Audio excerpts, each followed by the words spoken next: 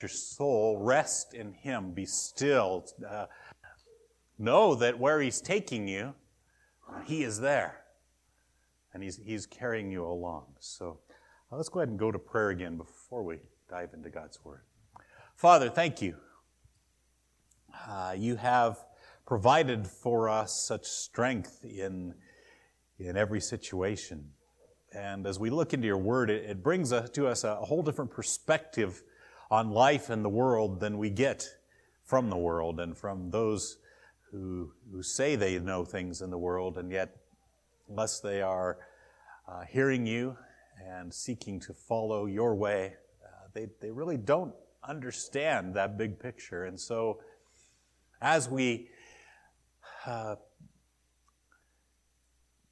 get into your Word, we know we need your strength. We need you to be in this in order to bring you the glory that first song talked about in the preaching of your Word. It has to be you that does it. And so I ask that from you now, both in my words and in each one who hears it, that you would use this time to help us to understand you better, more fully, that you would change our lives, maybe even shake them up in some way through the things in your Word that we see this morning. For your glory, for your honor, and according to your way. In Jesus' name I pray. Amen. As we've been working on these early parts of the Gospel of John, we know who Jesus is, because in the very first chapter, John devotes a lot of space to just telling us right up front, He is God's revelation, ultimate revelation. He is the Word. He is God. He was with God from the beginning. He is the Creator. He is the King. He is the one who is predicted by all the prophets in the Old Testament to come, the prophet, the Messiah. John just lays all of those things out for us in chapter 1. And now says, look at Him as I tell you the life He lived about who this one is. And we've started off looking at some of those things that He did. We saw Him go to a wedding. And when His mother comes and says, out of wine. Remember, He says, well, it's not my time.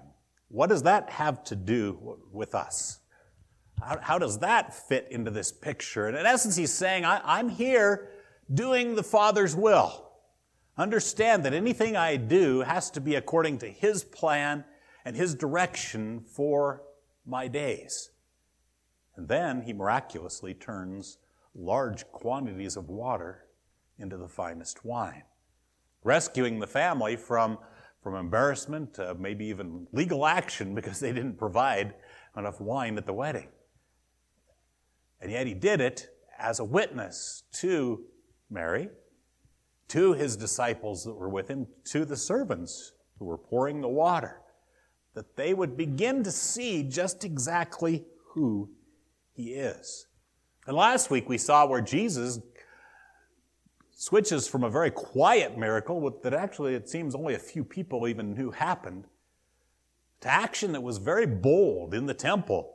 He saw the place that was designated for the worship of the nations, that anyone from anywhere could come into the court of the Gentiles outside the temple and pray and worship, and they'd set up a market there. They were selling sacrificial animals, a necessary thing to do, but not the right place for it. To have the mooing of cows, the bleating of sheep, the dickering back and forth over prices, and not only that, taking advantage of people in the price for that and for the fees that were charged for exchanging money for paying the temple tax. It was just a slap in the face to God, not an act of worship. And He drove all of those people out to say, I'm here about my Father's business. This is my Father's house. And you're totally violating the purpose for which it was built, that God would come and dwell among you and you would worship him. And as we wrapped up chapter 2, the last couple of verses 23 through 25, we did talk about last week, but we're going to stop and focus on those. I don't want to dive into chapter 3 this week and be gone for 2 weeks. And there's some nuggets here in those last verses that help us to maybe gain some perspective that will help us as we move on through John. And it says, "Now when he was in Jerusalem at the Passover during the feast, many believed in his name, observing his signs which he was doing, but Jesus, on his part, was not entrusting himself to them, for he knew all men, and because he did not need anyone to testify concerning man, for he himself knew what was in man." And John uses this play on words. He said, there were many believing and trusting themselves to Jesus' name. It says, but Jesus was not entrusting himself, the same word used in both those cases, to them. In other words, they weren't going to be the ones who ran the show, so to speak. It wasn't going to be their agenda that would drive what he did and his ministry over the coming years. And the reason John gives us, well, he knew what was in man. And I want us to just consider this morning, what was it that Jesus knows is in man that he said, no, I'm not going to entrust myself to what your plan is. And I want to notice, first of all, that when he says what was in man, and we would pick this up, I think, anyway, but particularly in the Greek, that word for man is not for talking about a male person, but it's talking about mankind. It's talking about humanity. It says Jesus knew what was in humanity. And not only that, but it's when it says what was in man, it reminds us of John 1:1, where it said, in the beginning was the Word. And the tense of that means in the past, in a continuing way, Jesus was the Word. So it points back to what he always has been. When here it says, when Jesus knew what was in man, he says, here's the record of humanity. Jesus knew what humanity, and therefore what each of us who are within humanity are like. What our character is, what's deep down inside of us. And that's emphasized as well by the fact that he says he knew all men. So it's not just the people on this side of the church, right? It's not just the people in that town or that country, but it's all of humanity. It's something like that is true throughout all of us. So it's what has been going on. And how did he know this? Well, of course, John told us up front that Jesus is and always has been God, right?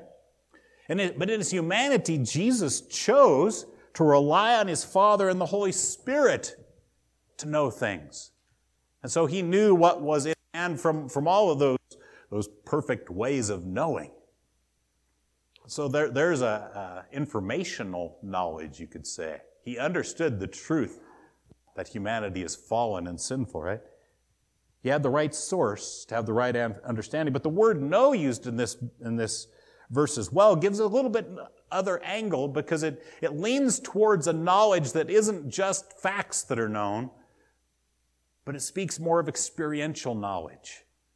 See, because Jesus had lived for 30 years as a man in the midst of humanity, in the midst of a world of sinners. And so Jesus knew through that what we are like, up close and personal.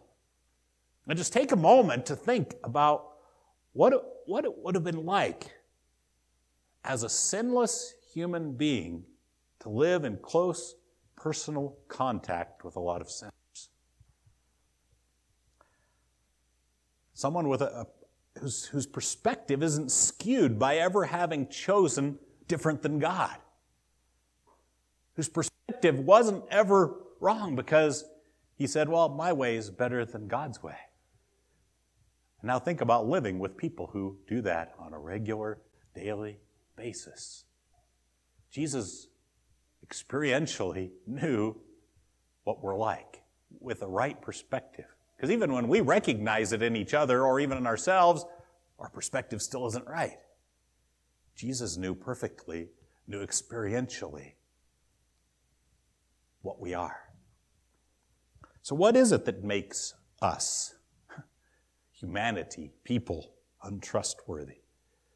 Well, let's go back to some of the basics. Go back to Genesis chapter 3. How did we end up in this mess to begin with, right? In the garden, Satan comes, tempting Eve. One thing God said, don't do. Don't eat the tree of the knowledge of good and evil. And who comes on the scene? But Satan in the form of a serpent, right? And where does he hit? What is it that he wants to accomplish? He says in verse 5, for God knows that in the day you eat from it, your eyes will be opened, and you will what? Be like God, knowing good and evil. So here's a truth that comes out of the scriptures that were there in Jesus' day and available, had been around for centuries. Satan painted a picture of being master over what is good and evil as a place of power to be desired. He says, don't you want to be the judge? Don't you want to know what good and evil is? Don't you want that place that God has? See, the desires of the devil's heart were presented as the ideal. Because that's what he wanted, right? He wanted to be God. He wanted God's place. So when Adam chose their own way instead of God's, they permanently changed the perspective that they had of the world for themselves and for every one of their offspring. Suddenly, reality was skewed. Now there would always be a personal evaluation of everything, regardless of what God stated clearly. Now we would act like God ourselves whenever we heard a truth given. Oh, well, what do I think about that? Rather than, oh, I know God and His great love for me and His wisdom and the fact that He designed it all and has a perfect plan, I'm in. Now, from that point on, it's, well, what do I think about what God said? Let me evaluate. Let me think it through and see if I judge what God has said to be worthy of my acceptance and my action. That's what's in humanity. Therefore, that's what's in each one of us. That's death. That's death. When we think we can take the place of the life giver, because we don't have life in ourselves. It gives us a problem with our heart. Turn with me to Jeremiah 17, verses 5 through 10.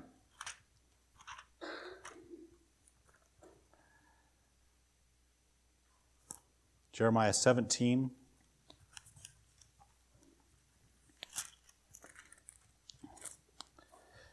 verses 5 through 10.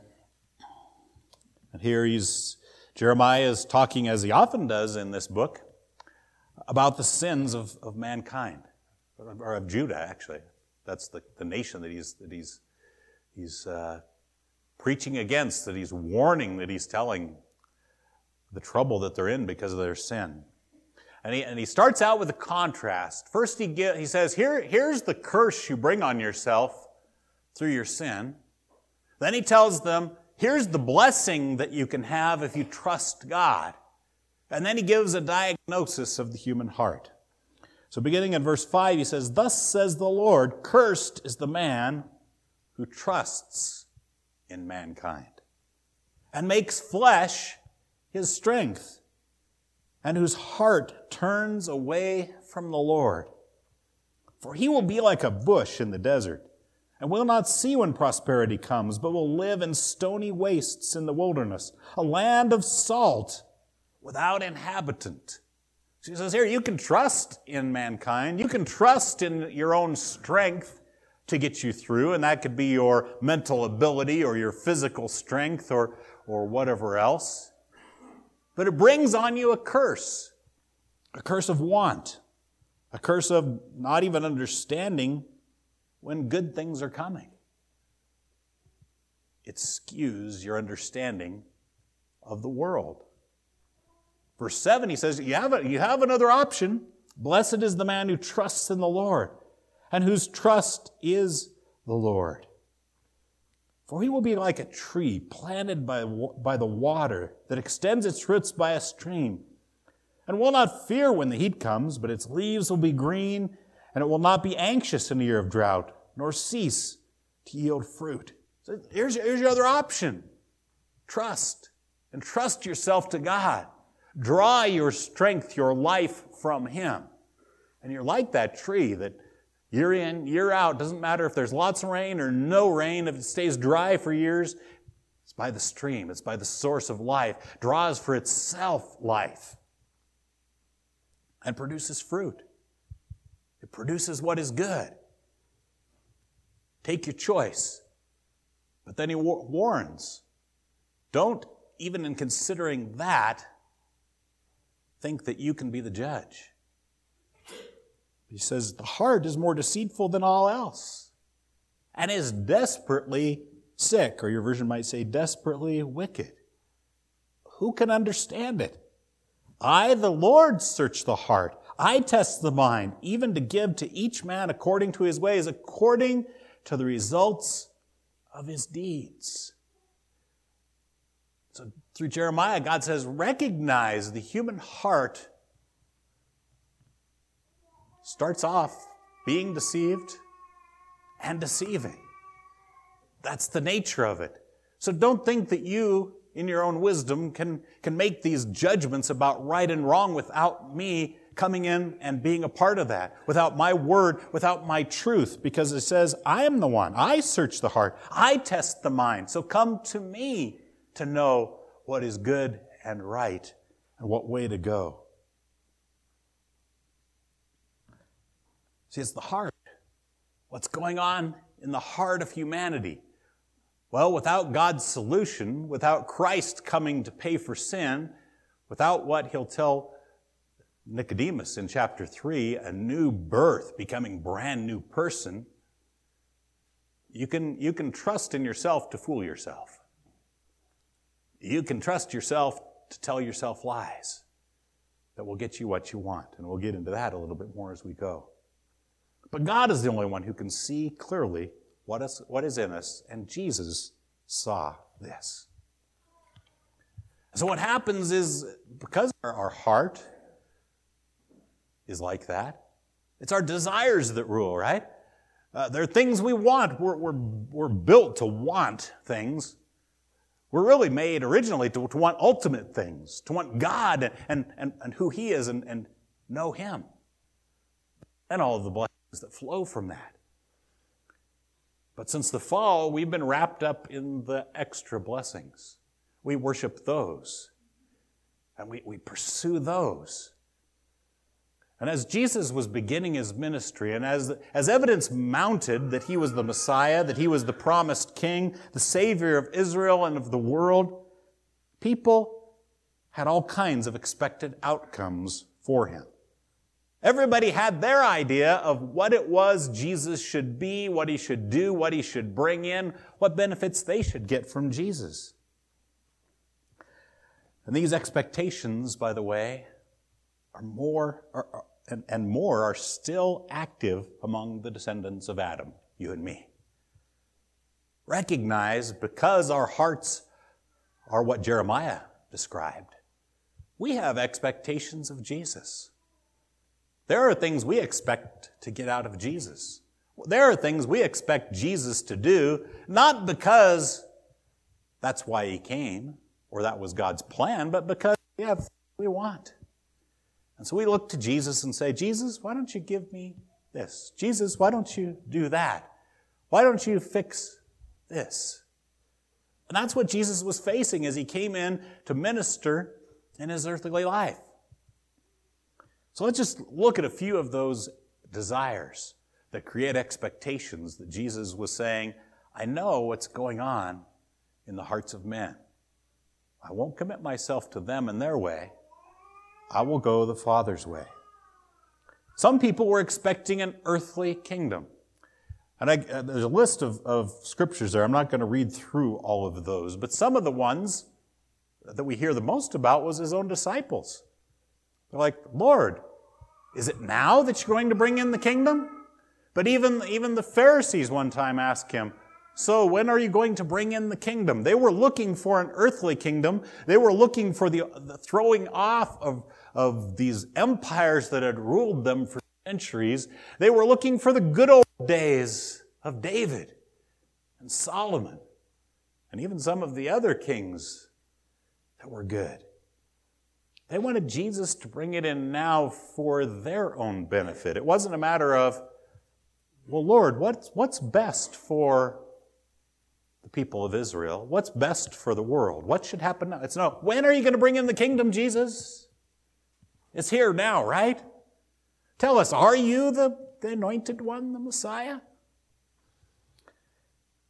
And I think we have to look at that for ourselves too. I think in our own country, there's some desires that aren't bad desires.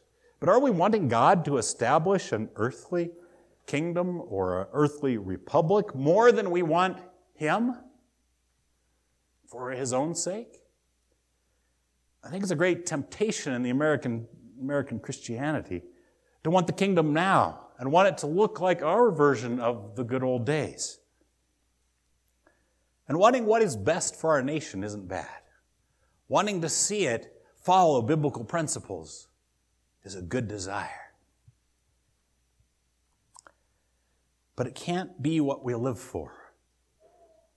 And we have to consider God's big picture understanding of everything in that.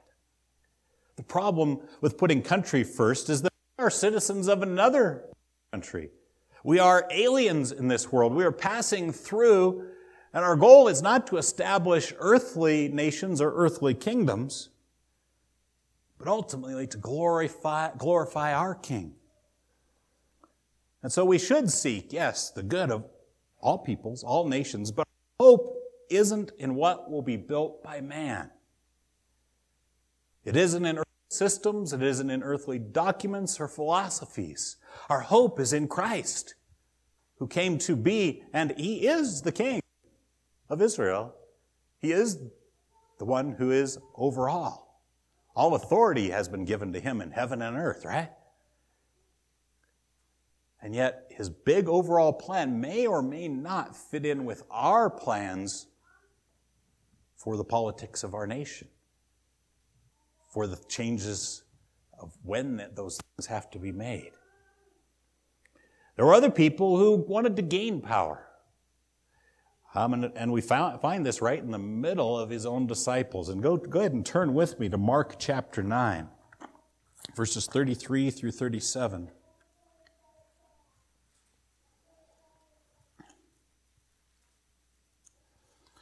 Mark 9, 33 through 37. It says, they came to Capernaum, and when He was in the house, He began to question them. What were you discussing on the way? But they kept silent, for on the way they had discussed with one another which of them was the greatest. Sitting down, He called to the 12 and said to them, if anyone wants to be first, he shall be last of all, and servant of all. Taking a child, He set him before them, and taking him in His arms, He said to them, whoever receives one child like this in my name receives me, and whoever receives me does not receive me, but him who sent me. There's that desire even within His disciples. Oh, we're following the Messiah. They made those declarations early on, as we saw in John, right? We're following the King.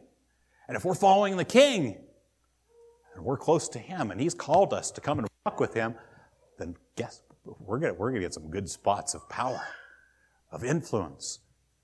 But not only that, but which one of us is actually the greatest among us all? It's got to be one of us, because here we're the ones closest to Him, right? Their heart wasn't on so much, I need to know Jesus, but is Jesus going to provide for me earthly power? If you turn over then to Luke 22:24,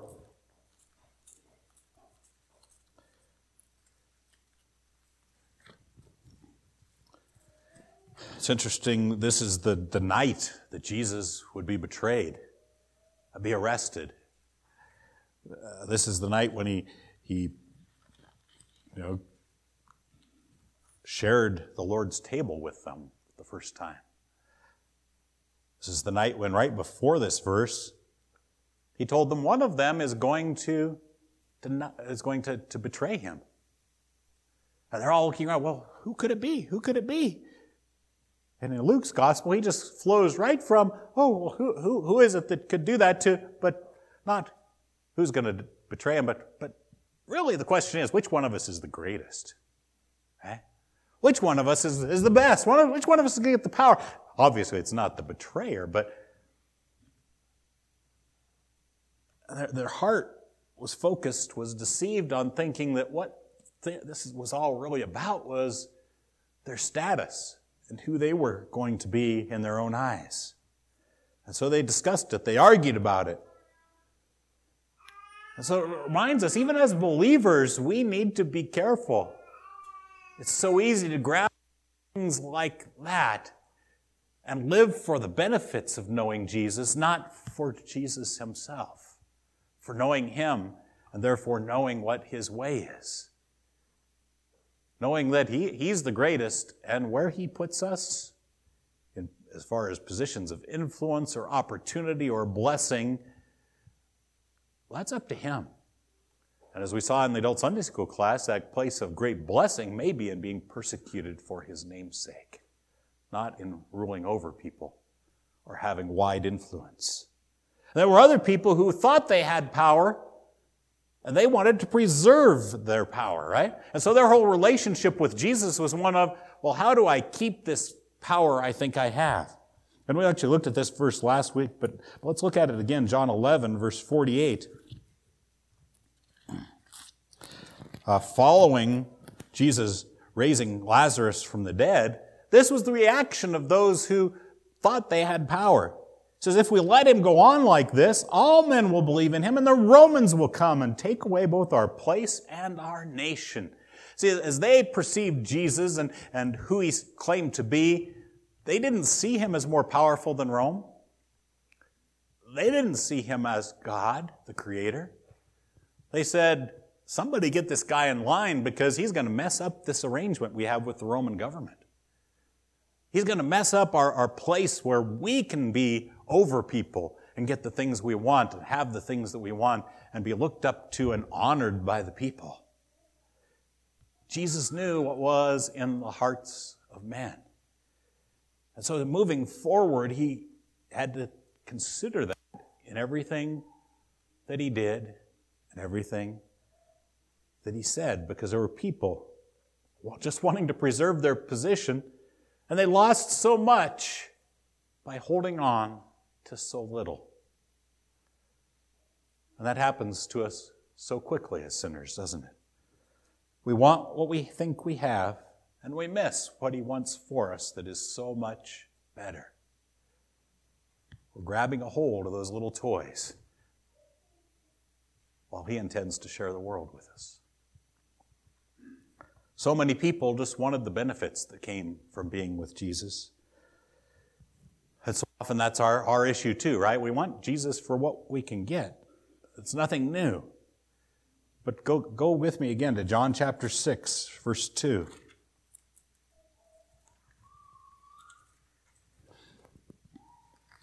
Why was this crowd following Him at this point? It says, a large crowd followed Him because they saw the signs which He was performing on those who were sick. Here's the one who can fix all of our physical ailments. He can make us well. He can make us to be able to see, make us to be able to hear, make us to be able to feel good again. That the ravages of this world, He can knock them back. He can get rid of them for us. And if you continue on down and look at verse 26, here are Jesus' words to them after He's fed a huge crowd of thousands of people. Jesus answered and said to them, "Truly, truly, I say to you, you seek me not because you saw signs." And the purpose of signs are to point to someone else, right? The purpose of the signs that Jesus did were to point to Him as the Messiah, as the one who had been promised. But He says, you don't seek me because you're saying, oh, that's where the signs pointed. But because you ate the loaves and were filled. You just want a free meal. You want someone who can keep giving you food. They didn't want Jesus for Jesus. They wanted the things Jesus could give them. And jump ahead as well to chapter 12, verses 17 and 18.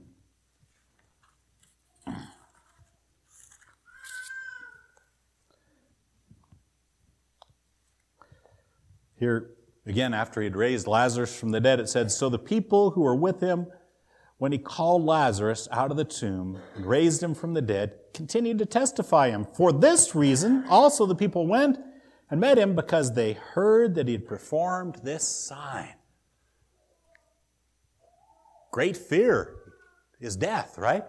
We're told in the New Testament that in Hebrews that Satan uses the fear of death to manipulate people, to get them to do what they want.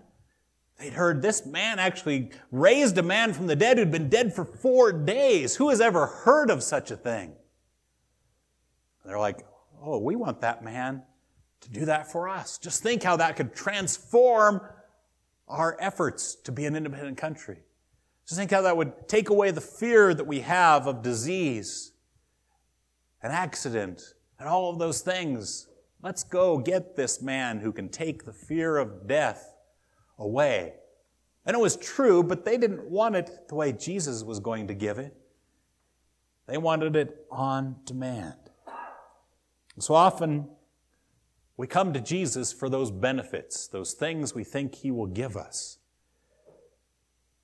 So when He sometimes wisely withholds things from us that we think we ought to have, when He wisely keeps things from us that in the moment, in the context, would not be good for us, when He keeps us from things that simply are bad for us, oftentimes we get disillusioned, don't we? Well, Jesus didn't come through and give me what I wanted. We question His wisdom. We think, well, how could He not do that for me? Doesn't He know? And fill in the blank what it is we think we know better than Him, right? In fact, Judas might be the most dramatic example of this we have in the Bible here. We don't know for sure all that Judas came for, but we know that he stole from the money that he was entrusted with from the group. Seems as though he was interested in Jesus coming in and being the ruler now over an earthly kingdom. And when he was disillusioned, what did he do? Even getting his 30 pieces of silver didn't help. And he realized he wasn't getting what he wanted. And he went and hanged himself. Because he didn't want Jesus for Jesus. He wanted Jesus for what Jesus could give him. And so as Jesus does ministry, and as it's recorded for us here in the Gospel of John, Jesus continually had to have the Father's will and plan on His mind and heart because everyone else wanted to impose a plan that got them what they thought that they wanted, rather than what's truly best according to God. Some people simply wanted an add-on God. Luke 18 through 27 should be familiar, I think, to most all of you. But we have the rich young ruler. Comes and says, well, how can I have eternal life? You remember Jesus says, well, keep the commandments. Oh, I have kept all those from my youth up. Well, then go sell everything you have and give to the poor. See, this man, really what he wanted from Jesus wasn't Jesus' way of salvation. What he wanted was Jesus to say, oh, you really are a good man. Of course you have eternal life. And instead, Jesus drew out from his own heart that he was holding on to his possessions in such a way that that was more important to him than God. That was more important than God's way. And as that passage ends up, it talks about God being able to do the things that are impossible with man. See, Jesus put him in a place where he realized in his own strength that it was impossible for him to get himself into heaven. It was impossible for him to give himself eternal life. This one who thought he was a good lawkeeper, this one who you would think any religious leader would say, oh, I've got to recruit this one. He'll be so good for my growing body of followers. And Jesus tore down all that this man was living for and thought was benefiting him before God, because he needed to know that all of that wasn't doing him a bit of good. The only thing that would bring him into a right relationship with God would be to receive the gift that he was going to offer. But he had to follow God through faith to get to being able to receive that gift of forgiveness from Jesus. That's in humanity too, isn't it?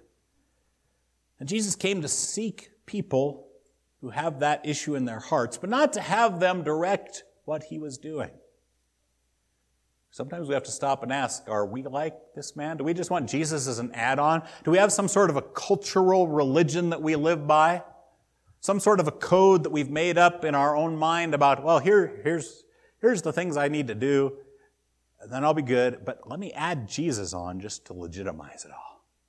Let me just tack Jesus on, and he'll make it all good. And Jesus says, no, you've got to tear all that down to the very bottom until it's gone. Because what Jesus has is a radically different way. And that's where we're going to head when we get to chapter 3. We'll see Jesus address the one man who should have it all together, Nicodemus. He's someone he calls the teacher of Israel. You're the teacher of Israel. Don't you even know the most basic spiritual truths?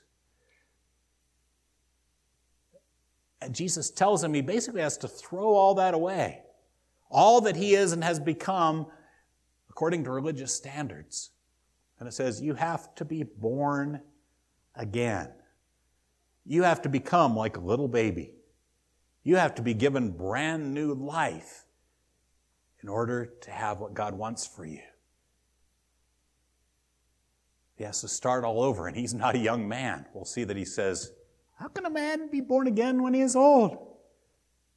In other words, how can I give all that up and start fresh? But that's the radical and demanding kind of faith Jesus will ask him to have in chapter 3. And that's where Paul, the apostle, had to go, right? Philippians chapter 3, verses 7 through 9. He had to come to that point.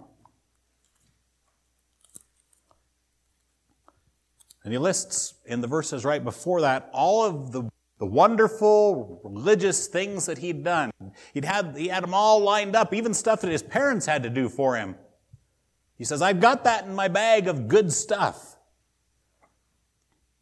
But then he says in verses 7 through 9, get to the right chapter here. But whatever things were gained to me, those things I have counted as loss for the sake of Christ. More than that, I count all things to be lost in view of the surpassing value of knowing Christ Jesus my Lord, for whom I have suffered the loss of all things. I count them but rubbish, so that I may gain Christ, and be found in him, not having a righteousness of my own derived from the law, but that which is through faith in Christ, the righteousness which comes from God on the basis of faith. So it can't be an add-on. It's like, scrap it all. All those things that were good, I considered them against me. I considered them a problem for me having a relationship with God. I had to come and have a righteousness that came as a gift from God. And so Jesus walks among us in this world, and we'll see that as we progress through John. But even as he walks among us as our Savior, it's all about his Father's will. Let's turn to me one more passage, John chapter 5, verses 19 and 20.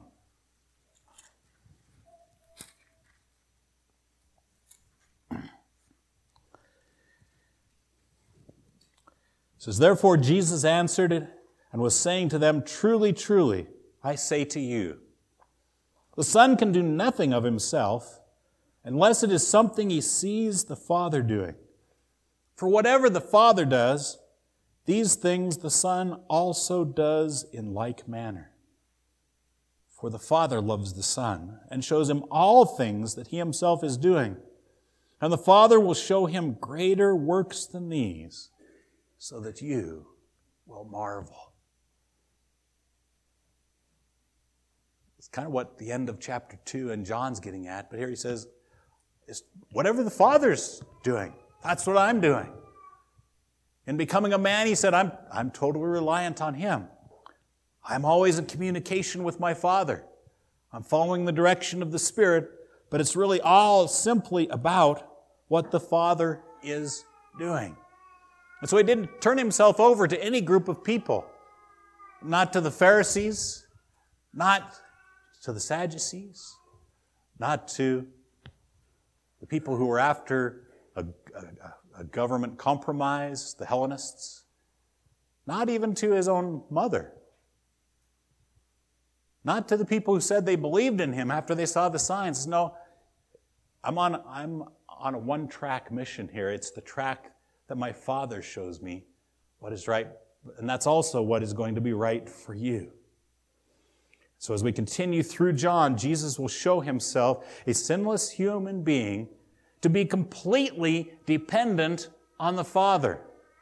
This will leave him misunderstood, rejected, rebuked by one of his followers, Peter, and hated by many. And he continued in this way, though, because that is what is best at whatever cost. That's how we as human beings were created to function from the very beginning. Simply doing the will of the Father and trusting him for what is good. You see, we don't become good enough or strong enough to function independently, even in Christ. We can never function independently, right? It's not as though, got my relationship with Jesus so good, I'm going to take this one on my own. No, that's when you crash and burn, right? That's when things go downhill. We're designed to function as an extension of what the Father is doing. Even as believers, we struggle with yielding control in that, don't we? I know I do. That's the way of living for what is best, what is truly joyful. So watch Jesus as we continue on through the gospel. He'll often surprise us with his gentle compassion or with words and actions that seem harsh and strong. And the reason that we're surprised is that we are those who are limited in our understanding, in our holiness, in our love. Jesus' words and actions will seem strange because he is seeing everything from a sinless point of view and according to the perfect plan, the perfect will of the Father. So what he's going to be doing in these chapters we get to is going to give us an opportunity to take apart what we think we know and know it more clearly and understand God's way more fully. So I urge you to as we move ahead in John, please be shocked by what Jesus does. Please let it rattle what you think you know. Let it change what you think you should do. Because Jesus is moving into our world, a world where our view is always skewed, right? It's always limited because we're finite. He comes in as the perfect, sinless one, following God's plan perfectly It ought to rattle us. If it doesn't, maybe we've gotten to the point where we're really not paying attention. We're not really listening. We're not seeking after Him in the way that we should be. Let's pray. Father, thank you for your word. Thank you for Jesus, that He would come and would live and would be so devoted to doing things the way that you have for Him. And I pray that you would shake us as we look at the rest of this book, that you would direct us to how we can uncover things that don't match up with what the Father wants, with what you want. And show us your mercy and grace in that. Thank you for your compassion, because without that, we wouldn't be able to handle that. And so we look forward to what you will do, how you will gently mold and shape us, but also how you will bring us to an abrupt halt where we're involved in things that are wrong, understanding things incorrectly, or harming ourselves or others through the way we are thinking and doing. Thank you that there is so much hope for those who have entrusted themselves to Jesus and entered into that new life. Thank you for giving it. In Jesus' name, amen.